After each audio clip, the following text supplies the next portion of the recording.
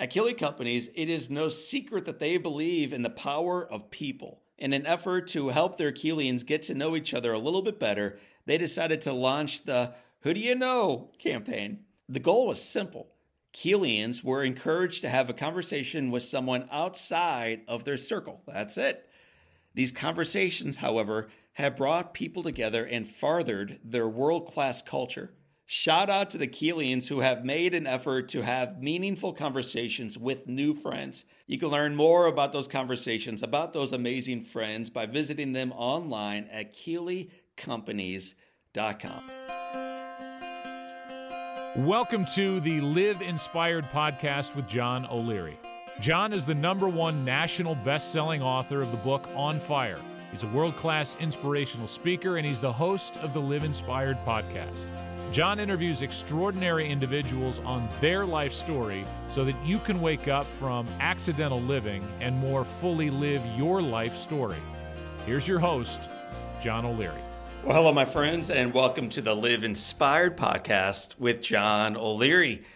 You know, the 2022 FIFA World Cup is reaching its climatic final game. I'm sure all you fans out there are wearing your team colors right now listening to my voice. Of the 80 teams that qualified for soccer, or football, as some of you may say, the final two teams, Argentina and France, are going to face off this Saturday in Qatar with billions and billions and billions, I'm using the word billions, tuning in for this final game. And while my home country of the United States was knocked out earlier this month, today's guest is a key reason why our team found as much success as they did in this past World Cup, and why they are set up for even greater things to come going forward. This is a name you're familiar with, Travis Thomas. Travis Thomas is the United States men's national soccer team's leadership and team dynamics coach. He helps strengthen mental and leadership skills for every single player on that team, as well as overseeing and elevating the culture that the team is building organizationally. Travis is no stranger to our Live Inspired community. Way back, my friends, before this World Cup, or the previous one, or even the one before that one, I held my first ever leadership conference right here in St. Louis, Missouri. It was an awesome 2-day event, and not wanting to speak for the entire 2 days all by myself, I brought in some of my favorite speakers from around the world. One of those individuals was named Travis Thomas. I then brought him back to be part of the Live Inspired podcast. Many of you might remember his voice and that name from March of 2017. During that episode, he shared how improvisation has changed his life and how the 3 words, live, yes, and, has helped others find their path to living with greater purpose and authenticity. Well, today, Travis, back from Qatar, is going to share what seemingly insignificant steps led him to working with the United States men's national team, the joy of being with that team for the past 3 years, how he built the team camaraderie and the excellence from each individual player, and maybe most importantly, what it means for you. My friends, whether you are going to be cheering for your favorite football team this weekend or you did not even know the World Cup was taking place, this conversation is going to be one you will not want to miss. So what I'm going to encourage you to do is to lace up your favorite pair of cleats. Grab your favorite Live Inspired journal, take out a pen, grab something to drink, and get ready to rock and roll with me. We're going to hit the pitch together as I bring on my friend, and he is my friend, and he will be yours after you listen to this episode. His name is Travis Thomas. Travis, welcome to Live Inspired with John O'Leary. John, good to be back. I don't know if this is a good thing or not, right? I don't know if it was like my first interview was so incomplete that you're trying to fix it. You're trying to fix it years later. I'm going to take this as a high honor, so I'm happy to be back. Well, I have a friend who always says 4th grade was the best 2 years of his life. So you are being brought back in, my friend, really not to repeat the interview that you did with me back in March of 2017, but to elevate it. And so many of the conversations that you and I began back then, you're living out on a global stage, and there's a lot we can learn from that and a lot we can execute from that in our own lives. You know, again, I think authenticity and being honest, hopefully is that showed up in that first episode. And I think that the years following have been a good example, I think, of some of those things coming to fruition professionally. Yes. And excited to share. Well, I'm going to rewind the tape a little bit. We're going to talk a tiny bit fractionally about what you and I discussed way back in March of 2017. I'm sure every one of our listeners knows the conversation verbatim. Of course. But on the chance that they may have forgotten a sentence or two, first of all, you grew up in Flint, Michigan, yes? Yes. Yep. Flint. I always tell people that, I've lived a lot of places since then, but I always tell people I'm from Flint with pride. And so, Flint will always be home. You had a lot of incredible examples of what leadership in action looked like. One of them was your father, entrepreneur, business owner, chef, dad, coach, among many other job titles. Succinctly, talk about your dad. Dad, he was fully invested, I know, in my activities, and coached a lot of my youth teams. And, he had that flexibility being a business owner where he could create his own schedule a little bit. So he made sure he was always at games, and he was always right. He just loved being a part of it. If you whittle everything else away, right, from parenthood, to have a father that was so fully invested and cared about their kids and what they were doing, he was that. My childhood was very idyllic when I think about the influence that my parents had on my life. And so I was overly cared for. I was overly loved. You excel at soccer. I know you don't like to brag about it, but you were an excellent soccer player. Or for our European and global listeners, football. So you played an awful lot of football growing up. Eventually, it's going to find you playing at university. Remind us where you went to college. Yeah, so I went to Principia College, which is right outside of St. Louis, on the other side of the Mississippi River. Small liberal arts Division III school. I wouldn't say I was excellent in soccer, John, but I was good enough to be able to play in college, and played for 4 years.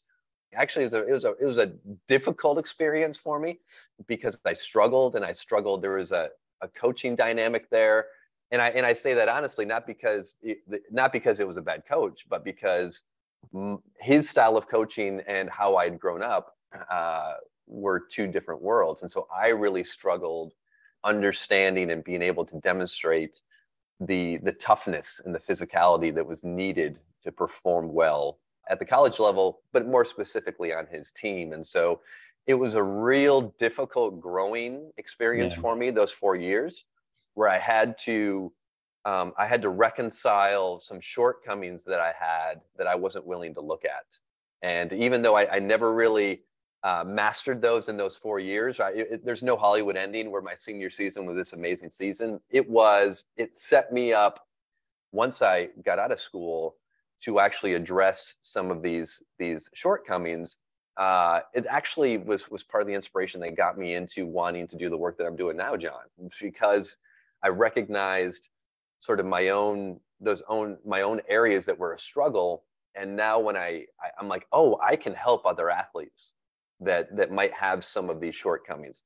But, the real humbling part of that experience was, a few years out of school and thinking like, oh, like it wasn't my fault, right? It wasn't my fault. Then, as you get a little maturity, I thought about, okay, well, I had a similar experience with this club coach, and I had a similar experience with this high school coach, and I had a similar experience with a college coach. And then you look in the mirror, hopefully at some point, and you're like, okay, hold on.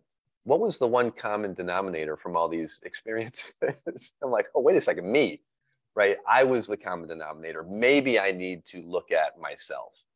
You talk about a coach challenging you that there's areas where you're not quite tough enough. And it's not just the physicality there. You were talking about the mindset and the heart, the effort. And then you talked about some shortcomings and how you kind of shrugged your shoulders because you didn't have them.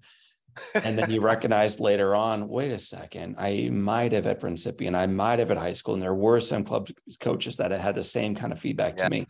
So for those of us listening to the podcast today, who may not have a coach whispering in their ear, they may not even have a spouse or a partner whispering in their ear that there are shortcomings to elevate. How do we individually begin to recognize where we do have some opportunities for growth, and how do we begin taking the next step toward that growth? Yeah, that's a really, really good question, John. It's difficult. I think it's difficult to do on your own. I think the great thing about having a a trusted support network is that my spouse can point out my blind spots. And she does it really, really Aren't well. they great at it? Right? My friends are really good at pointing out blind spots, right? And when you have really good friends that you trust, right, they can do that. But when you don't have that, I think, all of us, I think the part of going through struggle is that, you hopefully reach a point where, blaming, complaining, making excuses, or even feeling validated for your shortcomings, they no longer satisfy you. Right? It's like, okay, Awesome. maybe okay, yeah, you were given a raw deal. Okay, all right. Does that make me feel any better when I go to bed at night? No, it doesn't. And so you eventually get to a point where it's like, okay, am I willing to question my role in any of this? Once you're able to do that, then I think you leave it's humility, right, John? It's are you allowed to humble yourself? And I had a good friend of mine years ago who worked with high school students, and he had to kick a kid out of school, and he felt so bad. He called the parent. The parent cut him off and said, "Hey, listen, there's two types of people in this world: those who are humble and those who are about to be." And that was stuck with me as I'm like, yeah, humility is the key. Because as soon as, right in sports, as soon as you start reading your press clippings, you're in trouble, right? As soon as you start believing that you are the reason for all the success, you're in trouble. And I think when we find ourselves in difficult times, it's an invitation to humility. Yes. It's an invitation to go, okay, what is my role in all of this? And it doesn't mean ultimately it's all your fault, but we can always look at the situation and go, okay, is there more I could be doing here? Is there areas of growth that I need to be open to? But if we don't allow ourselves to be humble or humbled, we're never going to see that.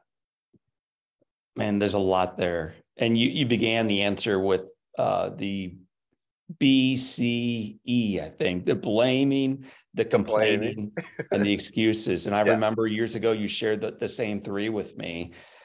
And you said something to the effect of, as long as you blame, complain, and excuse, you will remain a victim to your circumstances. Yes. I'm going to say that again because it's like that important. As long, listeners and viewers, as you blame, complain, or excuse, you will remain a victim to your circumstances. Tell us what that means, Travis. Yeah, so I just call that the victim mindset, right? The victim mindset. When any of us feel like victims, we are blaming, complaining, making excuses for our predicament. And here's the thing, John, it doesn't make you a bad person. It just makes you a person. It makes you human, right? We are all human. I have blamed, complained, and made excuses numerous times in my life. I will continue to do so. But it's recognizing when I am doing that, I am just operating from a victim mindset, which means that I'm stuck, right? I'm just stuck. We're not going to find solutions when we're stuck in the victim mindset, because when we're stuck in the victim mindset, we're not taking any accountability for our role in this. And so it's once we're willing to accept the situation and go, okay, yeah, maybe this was unfair. Maybe that wasn't right. Maybe this was unlucky. That's true. But then when we go, okay, and what is my role in this? And what can I do about it? Right? This is your current reality. And what can I do about it? Right? It doesn't mean you're going to fix it and figure it out and solve it the way that you would like to, and you still need to do something about it if you are going to find any level of success or any level of satisfaction. So when someone is stuck, right, whether someone is stuck in grief, or they're stuck in, a health issue, or they're stuck in, a relationship, it's because we're not willing to recognize our role, because as soon as we take accountability, we can take action to change the situation. But if I don't take accountability, there's no action for me to take, because none of this is my fault. Part of the conversation you and I are having right now grew out of the discussion around yes and. Yes. You, as a young human being, started improv, and one of the keys of improv is this idea of responding to the person next to you with the word yes, and yes was around acceptance, and is around power. Would you talk about those two And then I'm going to ask you about a book that you wrote. Yeah. So again, when I took improv in my mid-20s and went through an entire training center and started performing professionally, the foundational concept of improvisation, which is the yes and, right? Everything is built from this concept of yes and. I didn't know in my mid-20s that in my late 40s, it was going to be the reason I'm working with the US national team. So the concept of yes and was so powerful to me when I took improvisation, because it was so simple, but it was so powerful. It was on a stage with a group of people, and no matter what was presented to you, you had to say yes to it. Like, it sounds easy, but it's not, right? So you have to say yes to it. So if I have to say yes to it, that means I have to agree with it. And the and is, not only do you have to agree with it, you have to add on to it. You have to collaborate with it. You have to build off of it. So whatever idea is given to me, I have to accept it, that this is real. And not only that, I have to collaborate with it. I need to respond and build off of it. So that's how improvisers tell stories. Yes and, yes and, yes and, yes and. They're always on the same page. They're always building off of each other's ideas. It's magic. It's a magical experience to go through. But I started looking at it off the stage as well. Like, how does this show up in my marriage? How does this show up in my professional life? How does this show up in sports? And I was like, well, it's all of it, right? Yes. The yes is acceptance. It's acceptance of what is. Not what I want it to be. It's the acceptance of what is. This is what is happening. Whatever I'm being confronted with is real, whether I like it or not. So the more quickly you can say yes, the more quickly you are collaborating with reality. Mm. And now your and is your power to choose your response. Again, it's not about controlling the outcome. That's outside of my control, but I have tremendous influence over the outcome by how I choose to respond to the situation, right? The phrase I like to use is that when you're living yes and, you are in radical collaboration with reality. Why does it seem that many folks prefer to live no but? So the diagnosis, no but. The complaining, no but. The weather, no but. The neighbor's dog barking, no but. Rather than accepting what is and then determining our next step into what could become. Yeah, and I would say it's twofold. Well, it's connected, right? It's the reason no but is such a big part of our lives is because it's fear, right? And what is it fear of? It's fear of the unknown. It's fear of what is outside of my control, right? The no but is really saying no, but I don't want this to be happening. No, but it's supposed to be different. No, but you're supposed to agree with me. No, but it wasn't supposed to rain at my wedding. No, a pandemic is not supposed to be happening. The no is, wait a second. This is not how I was envisioning that this would go. All of a sudden, it has thrown our expectation out of whack. And so the illusion, right? You and I know this, John. The illusion is that we have any sense of control over what is happening. So if I buy into that illusion at any point and feel like I'm actually controlling what's going on outside of me, I set myself up for a big fall when things all of a sudden go in a different direction.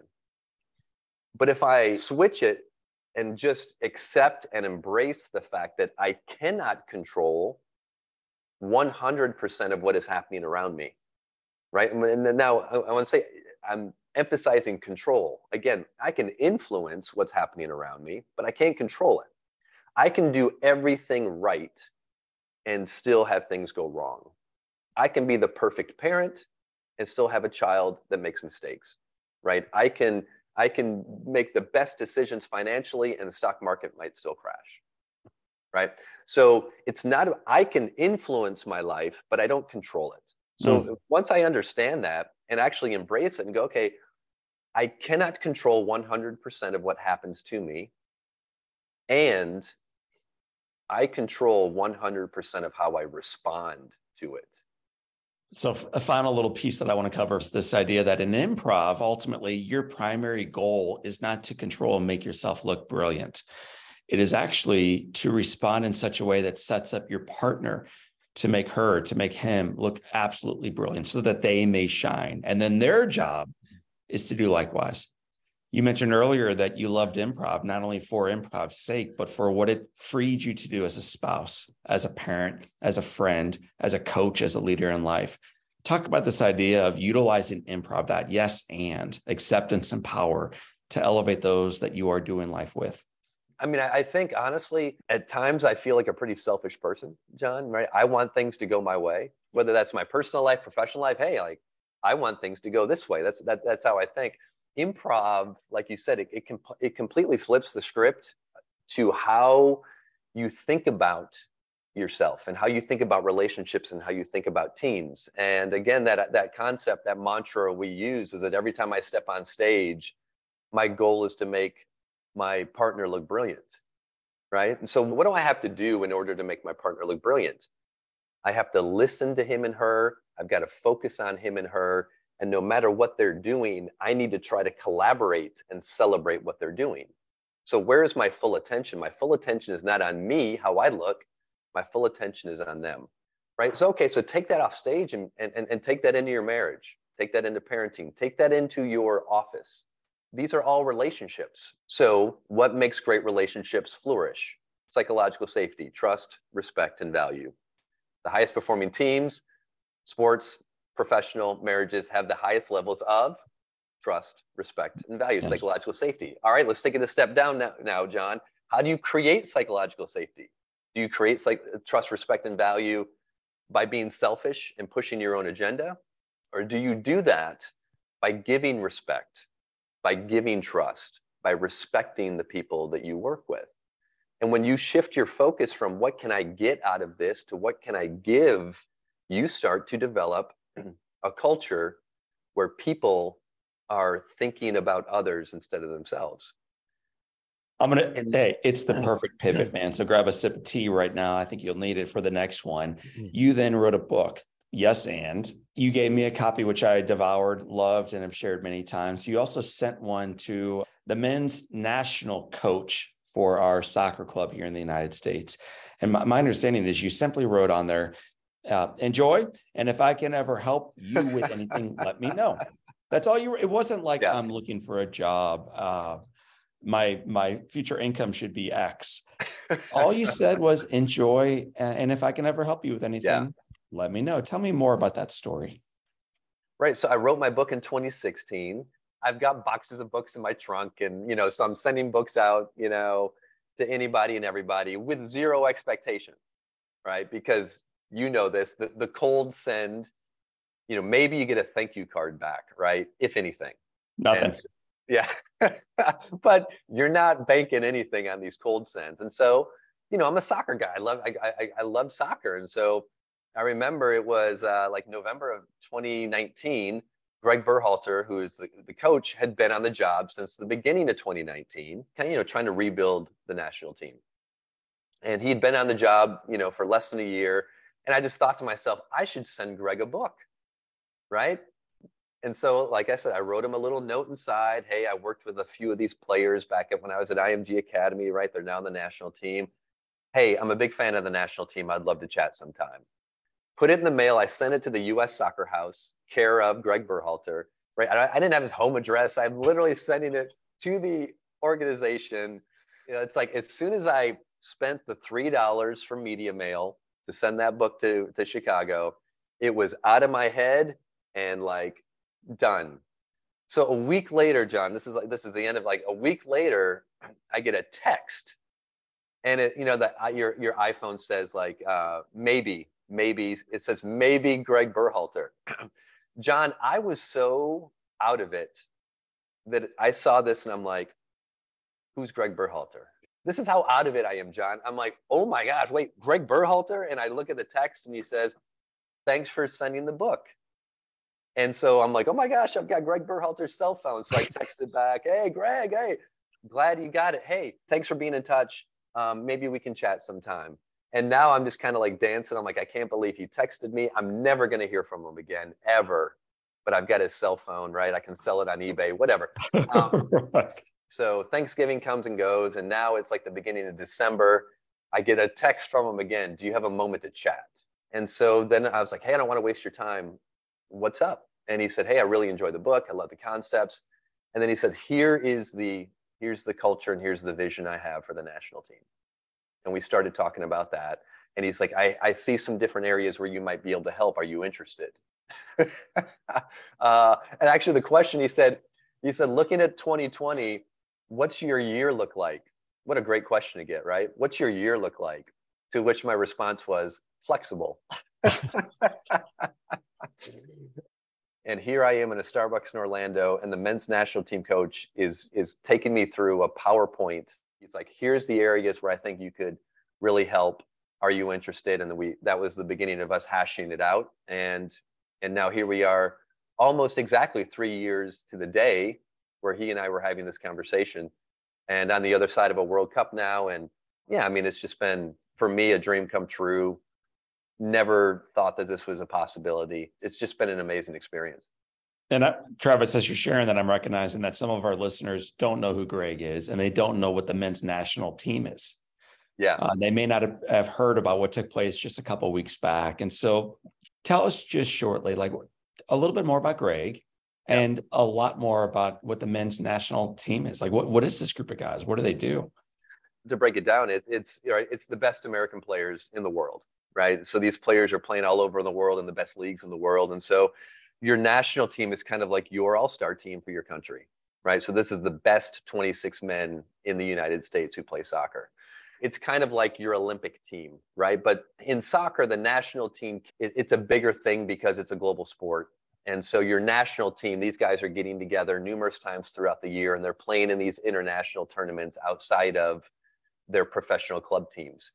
And then, the culmination is every 4 years, there is the FIFA World Cup, which is the biggest sporting event in the world. And you have to qualify for it, right? It takes about a year and a half to qualify for it. And there's great teams that don't even make the World Cup, like we didn't in 2018. And so just to make the World Cup is a huge accomplishment, and takes, it's a 4-year cycle to do that. And then your goal, you get to the World Cup, and how far can you go? And now it'll be 4 years before there's another one. Actually, it'll be in the United States in 2026. But it's such a big, long journey just to get there. And so it's really, for a soccer player, it's the greatest honor, the greatest prize you can really achieve is playing for your national team in a World Cup. And Greg Berhalter, who's national team coach, he went to North Carolina, played 3 years, and then he left and went to Europe to become a professional.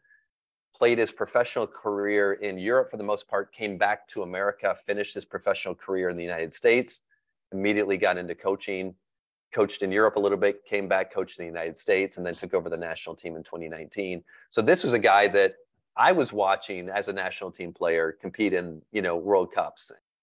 So you're in the Starbucks, you're drinking your latte, you're acting all fancy, you're watching the PowerPoint presentation. Trying. What did Greg think your role might be? I think what he recognizes is that from a mindset standpoint and a culture standpoint, right? Because my book talks very much a lot about your mindset, but also how to create healthy, dynamic cultures. And so I think that aligned with what he was trying to create for the national team. He said, what I envision is, you doing some mindset and team sessions with the players, right? And the staff around kind of the collective mindset that we're trying to create.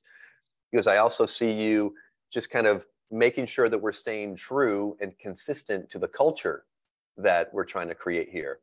And so that's looked like a lot of things, like bringing in world-class speakers like yourself to address the team, before a game, and thinking about all those different elements that will support the motivation and the overall culture. I think it's wise to bring in world-class motivational speakers to just put a bow on that one. And what an honor it was to be part of that. Seriously, Travis, one of the highlights of my career to be in front of those guys. So thank you for it. I'm curious though, a lot of the work that you mentioned right there seems like it's done from you, front of the stage, through videos, whatever that is. But what you and I both know is the real work was done one-to-one. Yeah. It's done when they're off the field. It's done when the PowerPoint is not any longer on screen. Talk about building a relationship where someone will actually allow you to put your arm around them and they are around you, where trust can be built and lives can be elevated. Yeah, I think early on, I would say the first year and a half I was with the group, And again, whenever this group would come together, it's always some variation, but a different group of guys, right? You're always bringing in the best players at that time. And so that group's going to be different a lot. I would say the first year and a half, I was doing a lot of team sessions with the group. I think that was the opportunity, John, for me to build up credibility with the players. Does this guy know what he's talking about? What is this guy talking about? And so building up that credibility. But then from there, like you said, it's the one-on-one relationships. I'm on the field at training with them every day. I'm going up and I'm talking to them every day. I'm in the locker room. I'm on the field before the games. I'm the guy that's constantly whispering in their ear encouragement and support. And so I think over time, it's those one-on-one relationships and those start to take root. And now these guys know that, I know if I'm dealing with something, I can give Travis a call. I know if I'm dealing with something, I can meet with Travis and we can talk it through, and it's going to stay between he and I, and he's going to help me, right? I just became another one of those supports that they could reach out to. And I mean, that's the most fulfilling work for me, John, is when these guys who are the top in the world are sort of entrusting in you that, hey, can you help me? And to be ready for that. And I probably led the team in putting my arm around players, right? And I led the team in hugs, right? So congratulating them and just reinforcing them that they deserve this and how proud I am of them. It takes time to develop those relationships, but that really is the most rewarding part of the work. So that's the one-on-one work. Ultimately, the job is to have them to fight for something bigger than themselves. And that requires culture and commonality and community. And when you brought me into the group, one thing that shocked me, and maybe it shouldn't have, but it really did, is just how radically diverse this group was. Mm-hmm. I know our country is, so it shouldn't come as a shocking surprise. This is as diverse a group of guys as I've ever presented in front of. So talk about how some of the unique challenges and opportunities with working with a group of guys that is so diverse as our men's national team is. I really feel, especially after even going through the World Cup, the vision that Greg and the team came up with his first year was to change the way the world views American soccer, right? And so how are we going to do that, right? By creating a team that can compete with the best teams in the world. But I always, in the back of my head, I always thought, it's bigger than this, right? I think we have the opportunity to change the way the world views America through our soccer. The culture, I think, became so important because I think, we have three core anchors or values for the team. It's BDR. It's brave, diverse, and relentless, right? Everything that we do culturally stems back to those BDR anchors, those values. And so you mentioned just how diverse this group was. Well, diverse is one of our anchors. Not only the diversity of the players in the room, but our ability to solve problems with diversity, right? And so when I look at the roster, not only is it a great cross-section of what it means to be an American, in the United States, we have players that are American citizens, but grew up in London or grew up in Ghana, but they have these American roots, which allow them to be Americans. And you bring all those backgrounds together and you go, and ultimately it's about performing on the field, but how you perform on the field is almost more important than the performance itself. And so when I look at the World Cup and I look at us playing Iran in the World Cup, which had huge political overtones to it, that was very tense and very combative. Yes. And it's plus we're playing a game that we have to win. And if they tie us, they advance to the knockout round. So there was all of the tension, and you could have ratcheted it up to hatred, but it never got there. And to see our guys go out and compete at a high level and to battle and to win, and then to see our players going around and consoling the Iranian players on the field after the game, like genuinely consoling them, because at the end of the day, you're a human and I'm a human, and where you were born and where I was born, it really doesn't matter. Let's talk about that for a moment. First, the lead up to the game, then the consolation afterwards, where these men were hugging and loving and encouraging and empathizing with other men.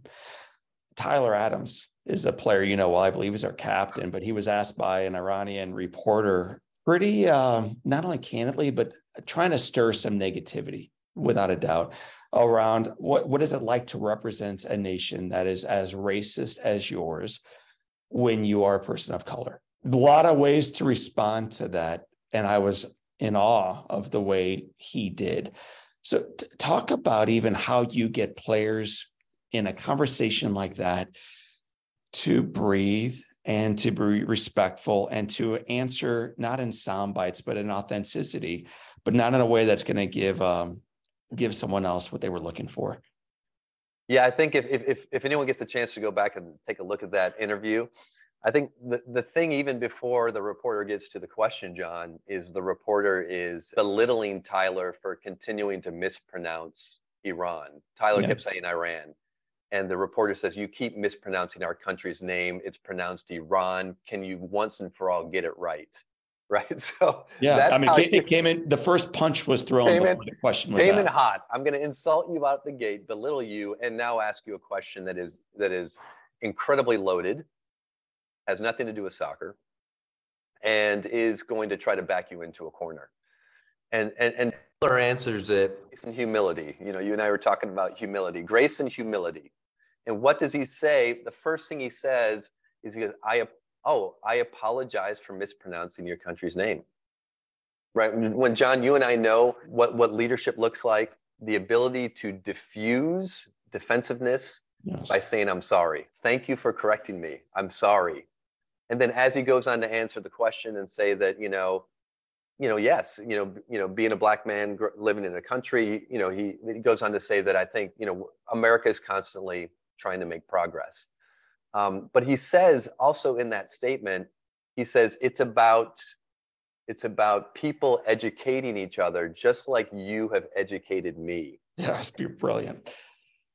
That is grace. If all leaders could look at that video and say, okay, to acknowledge a wrong, I apologize, and then to thank someone for educating them. And what was he being educated on? This person's perspective. It's just an amazing example of true leadership. I mean, that's Tyler. And also, I think it's just reflective of just the overall culture that we were really trying to intentionally create since Greg took the team, which is to always keep in mind, what are we ultimately trying to achieve, right? We're always focusing our energy on performing at our highest level. And so it's being able to notice any distraction or any stimulus that is going to try to take you away from your main focus. And I think Tyler so beautifully, in what I was told afterward was the most hostile press conference the two of them had ever been a part of. They felt under attack from the time they walked in the door. And if you go back and watch Greg's responses as well, graceful, humble, and it just completely diffused the tension instead of amping it up. And I think it was really a testament to the consistency that we were trying to create with that culture for 4 years leading up to that moment. Yeah, it was brilliant. It led to a wonderful game. I would imagine a whole lot of our listeners and viewers saw it or paid attention to it maybe shortly afterwards. Incredible game. Talk about preparing people for the big game. And then how once the whistle blows, the game begins, the mindset changes, and the preparation that you've been doing now gets them going in a different direction. What's the difference between preparing and then delivering? If you're doing things really, really well, there's not a big difference. The performance is an extension of the preparation, right? And I think, especially in the coaching world, coaches are constantly trying to create an environment in training that when it comes to game time, they're already prepared for the intensity and the pressure because we've been able to recreate that in our preparation. Yes. And so I think, again, when I look at the on-field performances, I love the, what is it? Is it from Kung Fu? How you do anything is how you do everything, right? How you do anything is how you do everything. And I think ultimately the culture of consistency that we were trying to create was even if we're not talking about mindset all of the time, everything that we do is an expression of our mindset, right? So we are intentional about it, right? We have our values, we have our anchors. We're always talking about intensity, and we're talking about our diversity, and we're talking about being problem solvers, and we're talking about, leaning into the pressure and leaning into the opportunity. So the more you talk about it, and then the more you incorporate that into everything that you do, the performance becomes the extension of that. What was so great about what Greg created with the team and with the culture was just such a level of consistency that when the guys would come into the team, they understood what the mindset of the group was and what the expectations were. But it's a constant process, right? Culture is a living thing. So it's a constant growing, living, maturing process. So I'm a fan of your club. I'm a fan of our nation. I wish we'd even done better in the World Cup, but to make it in and then to advance through it is a big deal. Yeah. And as excited as I was to see the final score against Iran and for us to become victorious and continue on, by far, my favorite moment wasn't while the game was being played. By far, it was after it was played, and it was not while 18 or 20 guys were gathered around celebrating. It was while one of your guys walked over to one of the Iranian players who was broken and weeping and exhausted. And it's such a deep, it was about a lot more than a soccer game. Yeah. There's a lot of things going on right now in our nations, and they lost. And one of your players walked over, and it wasn't just an attaboy, pat on the back. No. It was a sincere moment of grace and love. Would you talk about that moment and then how you felt afterwards? And it really was. It was multiple players that on their own recognized a brother who was in pain and was willing to go over and give him compassion. And like I said, it was a number of players, and a few of the players that were doing this, John, were U.S. players who didn't even play in the game. So they could have been walking around the field pouting, in their feels about, I didn't even get into the game. And the first thing that they're doing is they're consoling someone else and the pain that they're feeling. We didn't talk about this ahead of time. There wasn't like, hey, this is a great opportunity to show what great sports we are. There was no planning in this. This was genuine, authentic compassion being shared on the field, and a competitor recognizing, another competitor and understanding that pain because they've gone through that pain themselves. I remember just walking around the field and just trying to congratulate as many Iranian players as possible, or coaches as possible, and recognizing that these guys were in a really tough spot as well. Some of their players had tried different expressions of protest, and they were all threatened that if they stepped out and did anything, that their families could be in danger. And so these are just people, right? At the end of the day, they're just people. They're doing the thing that they love and trying to do it at the highest level, and not having any control over all of the authoritative or the political stuff that's happening outside of their control. And so, it's humanity meeting humanity on the same level. And I think that's what I saw on the field. And at the end of the day, that's what I'm most proud of.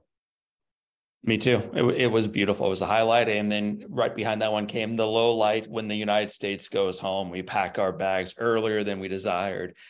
And of course, a lot of folks felt as if they could have done something to change the outcome. And when you feel like you've let yourself, your team, and your nation down, there's a sense of grieving. And I heard from our mutual friend, Matt Miller, who is my dear buddy, a board member, a coach here at Live Inspired, that you had a conversation with the team around, hey, listen, what are you going to bring home? But what are you also going to choose to leave behind? So talk about this idea of packing bags and how you've only got so much room in that bag. Talk about the exercise you did with the team and ultimately what it might mean for our listeners. Throughout the tournament, we were there together for 3.5 weeks. One of the first messages that Greg had on the first meeting with the players was he put up a slide that said 20 years from now, right? And he's like, 20 years from now, what are you going to remember about this World Cup? And to really frame that this is a moment in time, but this is a moment in time that people could be talking about for a long time. You're going to be talking about it for a long time. What do you want What do you want to be talking about, right? And to frame that. And then one of the things that we ended up creating was the night before every game, the coaches and the players, we would sit in a circle. Greg would just ask the players, hey, what does this mean to you? And then everyone would go around and share what it meant to them. And one of the nights it was, hey, recognize someone in this group that has really inspired you. And so we did this. It became a family meeting. It became a family meeting the night before every game. And everyone shared. And it was just a great opportunity to connect. And so we were always just kind of appreciating the moment, staying in the moment. And so when it was over, everyone obviously grieves in their own way. But yes, everyone's going to come home and they're going to second guess what we could have done better to get a better result. But I think what we did throughout the entire tournament is we were always just capturing moments the entire time. And so as you leave, what are you packing with you, right? Do we pack resentment or hurt in our bag and carry that with us? Or are we allowing ourselves to feel all the hurt and the hard stuff and to learn from it and to take the lessons, but there's no need to carry that extra pain with us.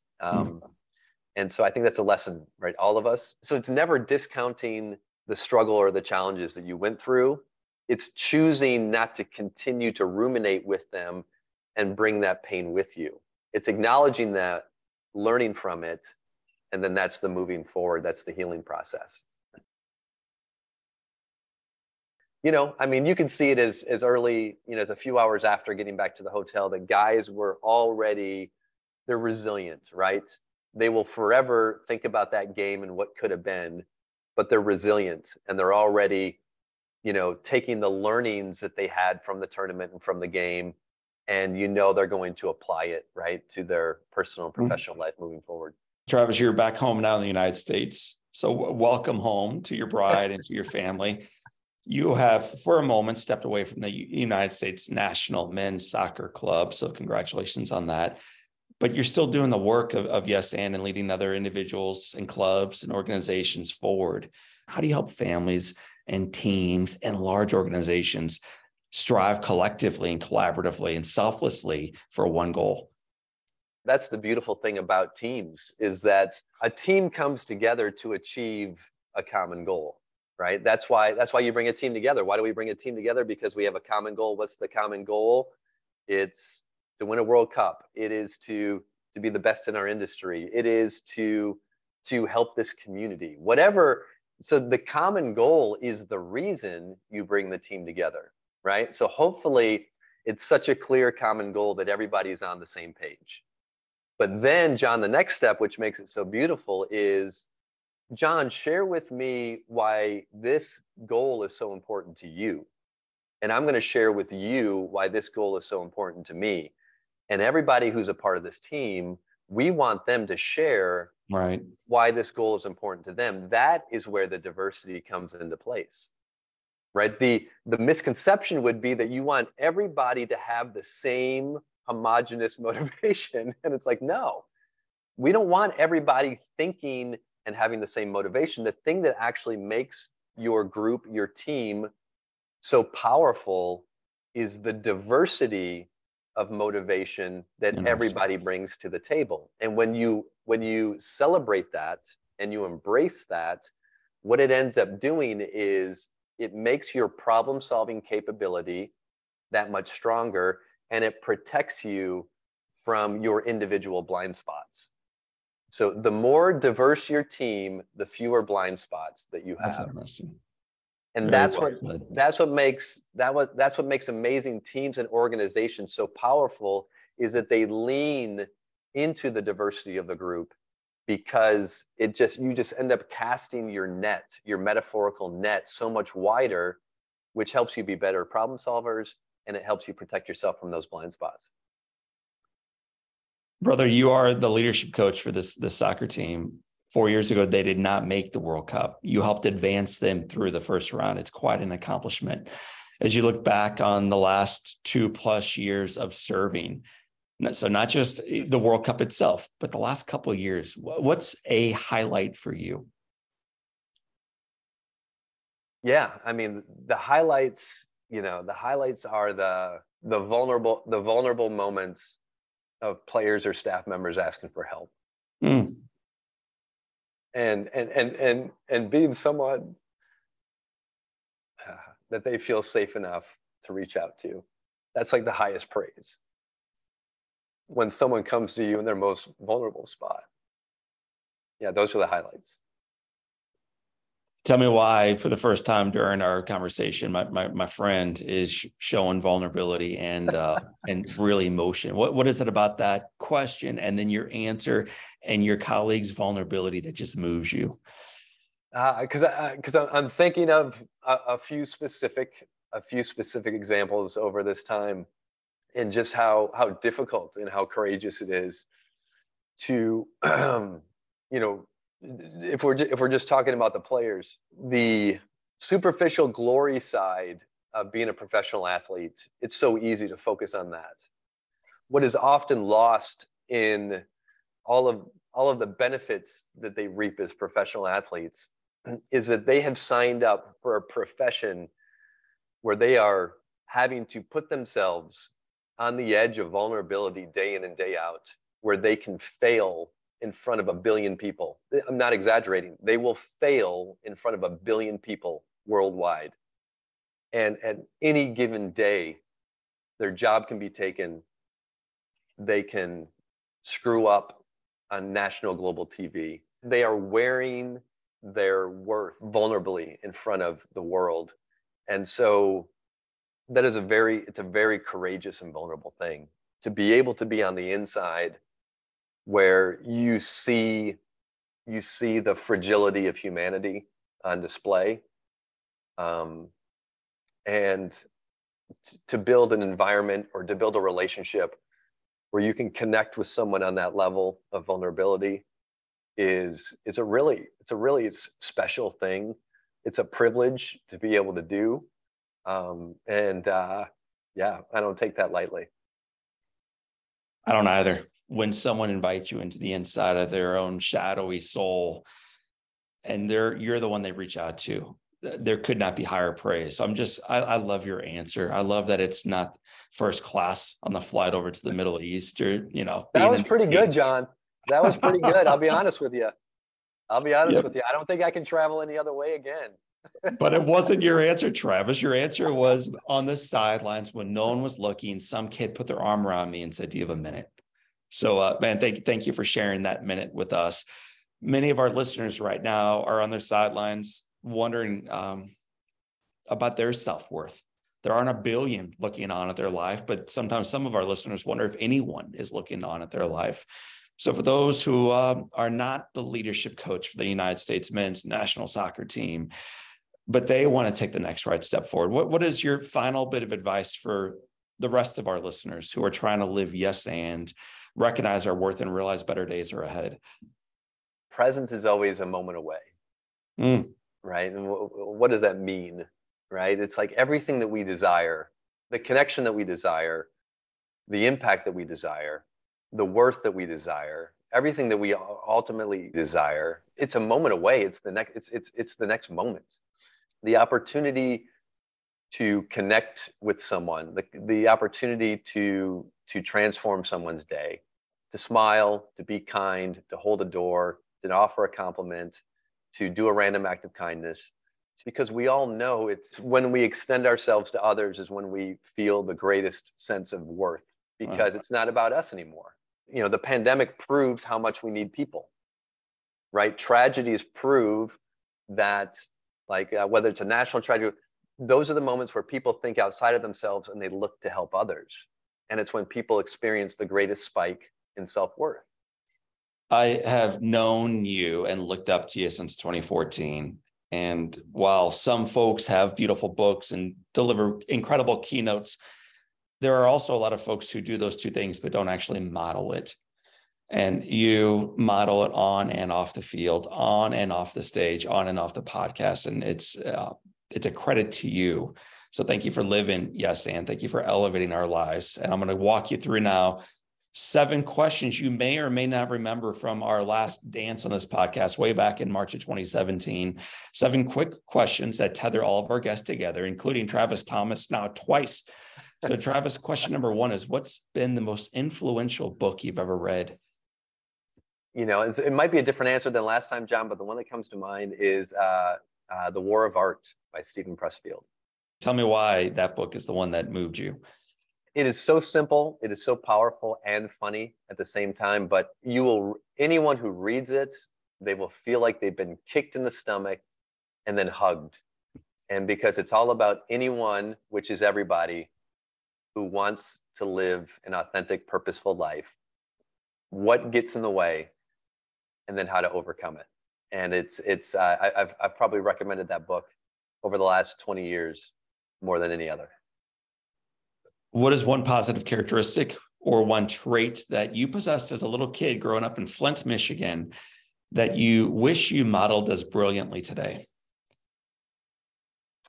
I always felt that I was special, not in an arrogant way, but there was something special about me. I constantly need to remind myself that as an adult. Great answer. True as a child, true as a man, Travis, and not only for you, but for our listeners as well. If your home caught fire and your lovely wife, almost 25 years now, and 3 kids are out, dogs are out, you have an opportunity of running it in and grabbing one item, one thing that really matters to you. What's the one thing you come back outside with? This might be the same answer. This was when I was the assistant soccer coach for my alma mater back in 2008. The players, there's only one season, the players created a book for me, and they each wrote a page of the impact that I had on their lives. And again, that's what it's about. And it just, special.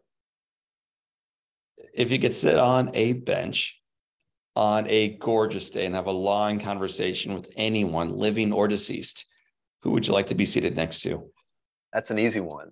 My mother passed away suddenly in September of 2017, John, months after the time I did this podcast. So sudden that none of us really got the opportunity to say goodbyes, proper goodbyes. I would meet Mom at the park bench and we would just catch up. What's one thing you wish you had said? And I know you were transparent with Mom, but what is one thing you wish you had even elevated to make sure she knew clearly something from you to her? Hopefully I communicated this to her, because I feel like I did, because the last few years of her life were very personally challenging for her, and from a growth standpoint. But I always wanted her to know how proud I was of her for taking it head on. And so if I didn't reiterate that enough, that's what I would want her to know. What's the best advice that Coach Greg, Mom, Dad, Bride, Matt Miller, anybody else ever gave you? So the best advice Travis ever received is? There's only one Travis Thomas. So be the best Travis Thomas there is. What advice would you, if you could go back in time over on the bluffs of the Mississippi, back to Principia, and offer yourself some advice at age 20? What wisdom would you whisper into your ear at age 20? Listen to yourself, trust yourself, and strap in. It's going to be quite a ride. Travis Thomas, it has been said that all great people can have their lives summed up in one sentence. How would you like your one sentence to read? You cannot progress until you say yes. Travis Thomas, 3 words to get unstuck. One of them begins with the word yes. Man, I want to thank you for saying yes to our Live Inspired podcast a second time. I want to thank you for saying yes to the United States men's national soccer team. I want to thank you for saying yes to both the challenges and the opportunities, the difficulties and the blessings of life. You are a role model. You're exhibit A of what it looks like to be there for others. Well, John, that coming from you, that means more than you can imagine. So thank you for having me back. And that anything you need, I'm always a phone call away. My friends, that is my friend and now yours. His name is Travis Thomas. Today is your day. What a gift. Say yes and live inspired. Well, my friends, I hope you enjoyed today's conversation as much as I did. I had so many notes jotted down, but the one that stood out most to me is how the team would convene in a circle the night before every match, where Travis would pose the question, what are you taking home with you? And what are you leaving here?